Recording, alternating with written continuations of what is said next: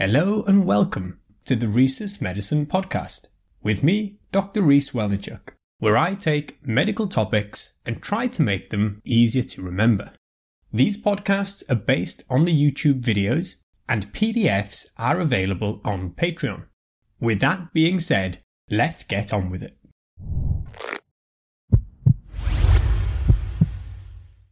Cystic fibrosis is an inherited disorder characterized by a defective CFTR gene, resulting in impairment of the body's ability to generate normal secretions like mucus and sweat.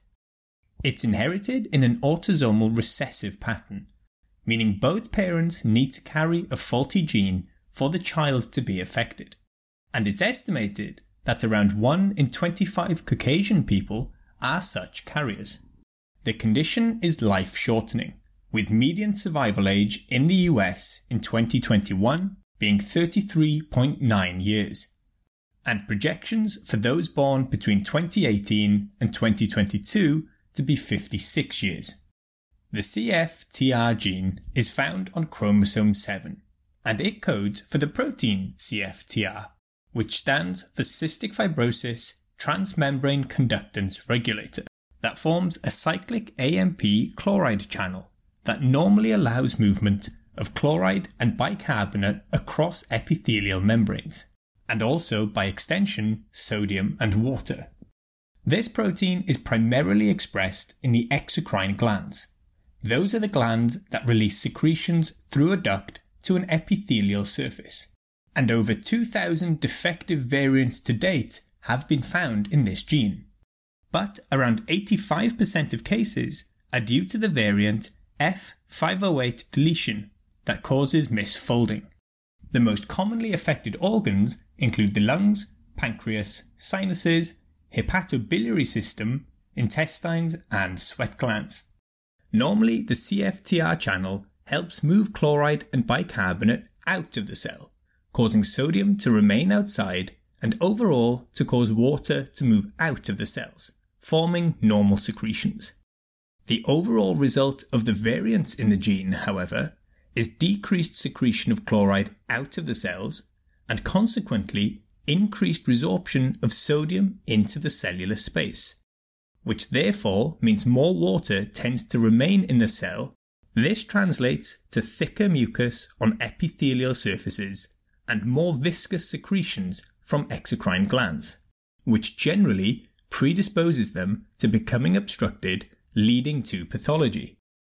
In sweat glands, the role of CFTR is actually reversed.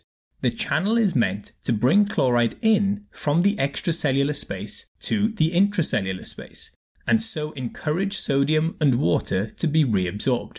It's for this reason that in cystic fibrosis, chloride remains in the sweat, and so does sodium, causing the sweat to be excessively salty, and excess sweating can also lead to significant dehydration.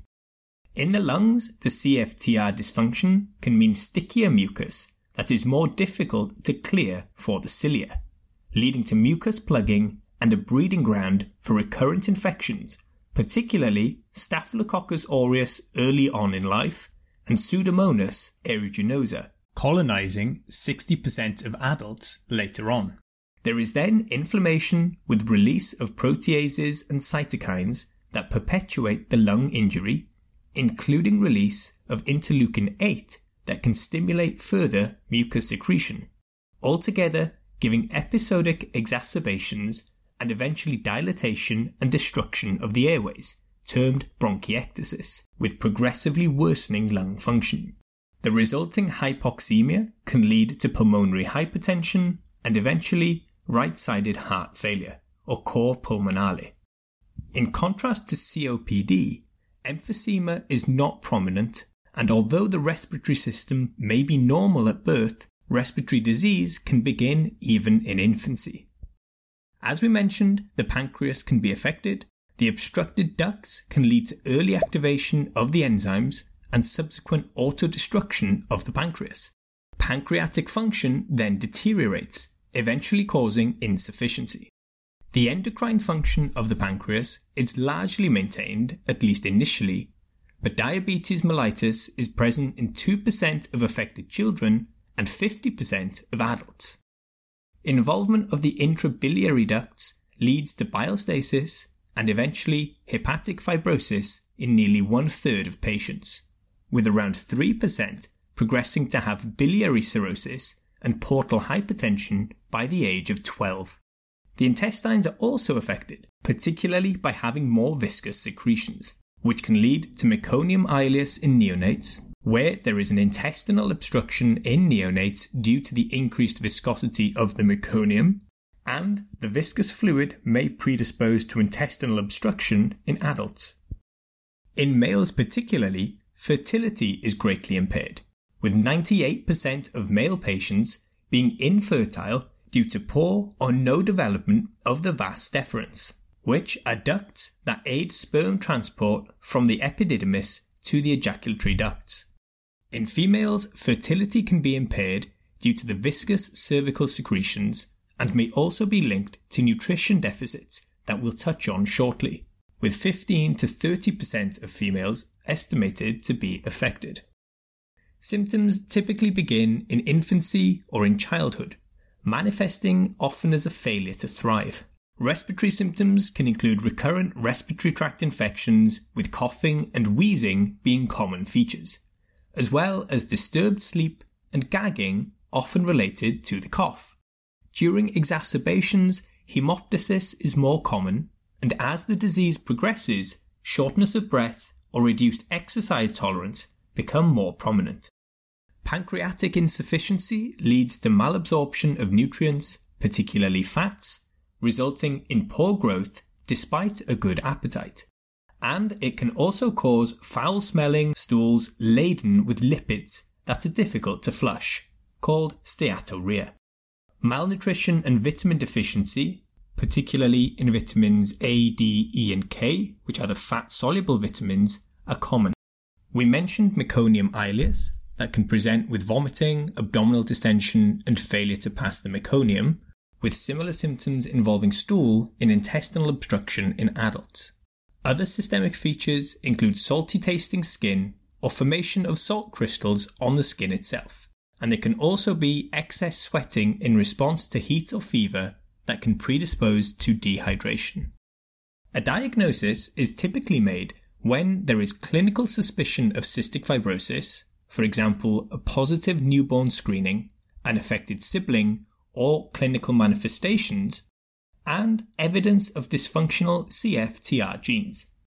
Newborn screening is the way in which most cases are diagnosed, which initially looks for the level of immunoreactive trypsinogen in the blood, taken from a heel prick, followed by sweat testing and CFTR gene analysis. A sweat test can be done as early as 48 hours after birth and involves inducing localized sweating, typically using pilocarpine, and then evaluating the volume of sweat produced and the concentration of chloride in the sweat. Levels below 30 millimoles per litre are considered normal, while those of 60 millimoles or above are considered abnormal. This should then be confirmed with a repeat test or genetic testing identifying 2 disease-causing cystic fibrosis variants.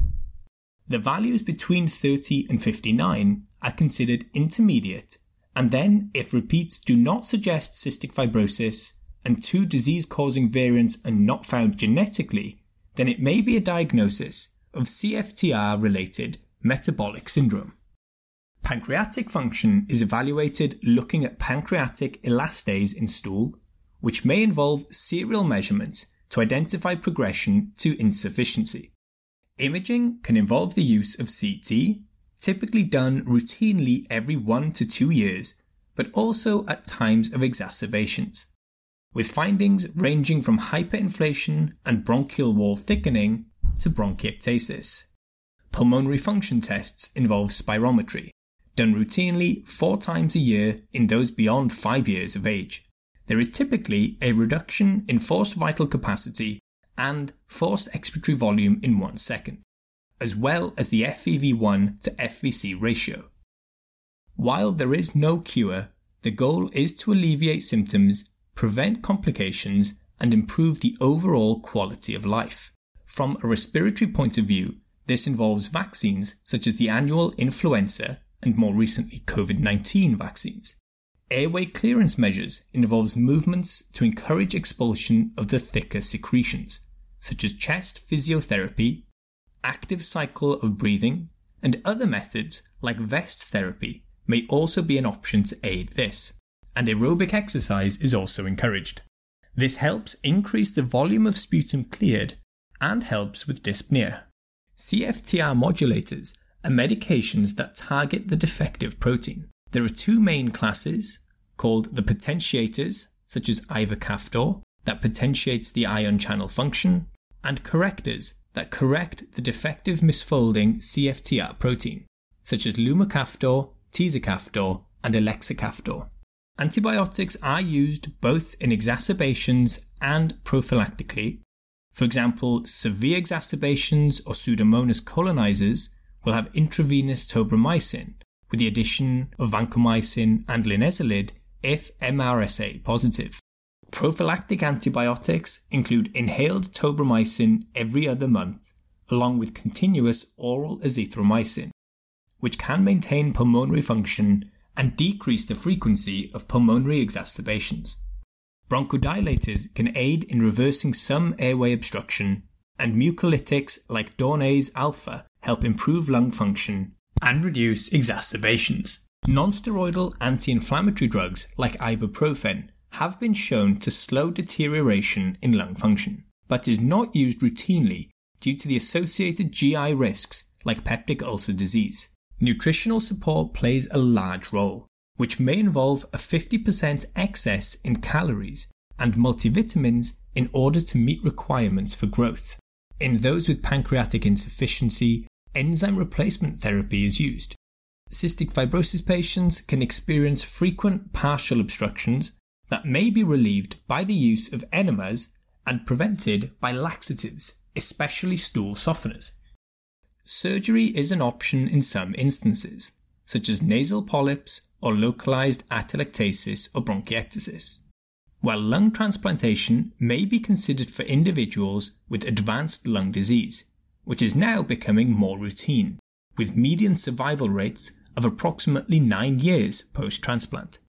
Liver transplant is also an option in some cases.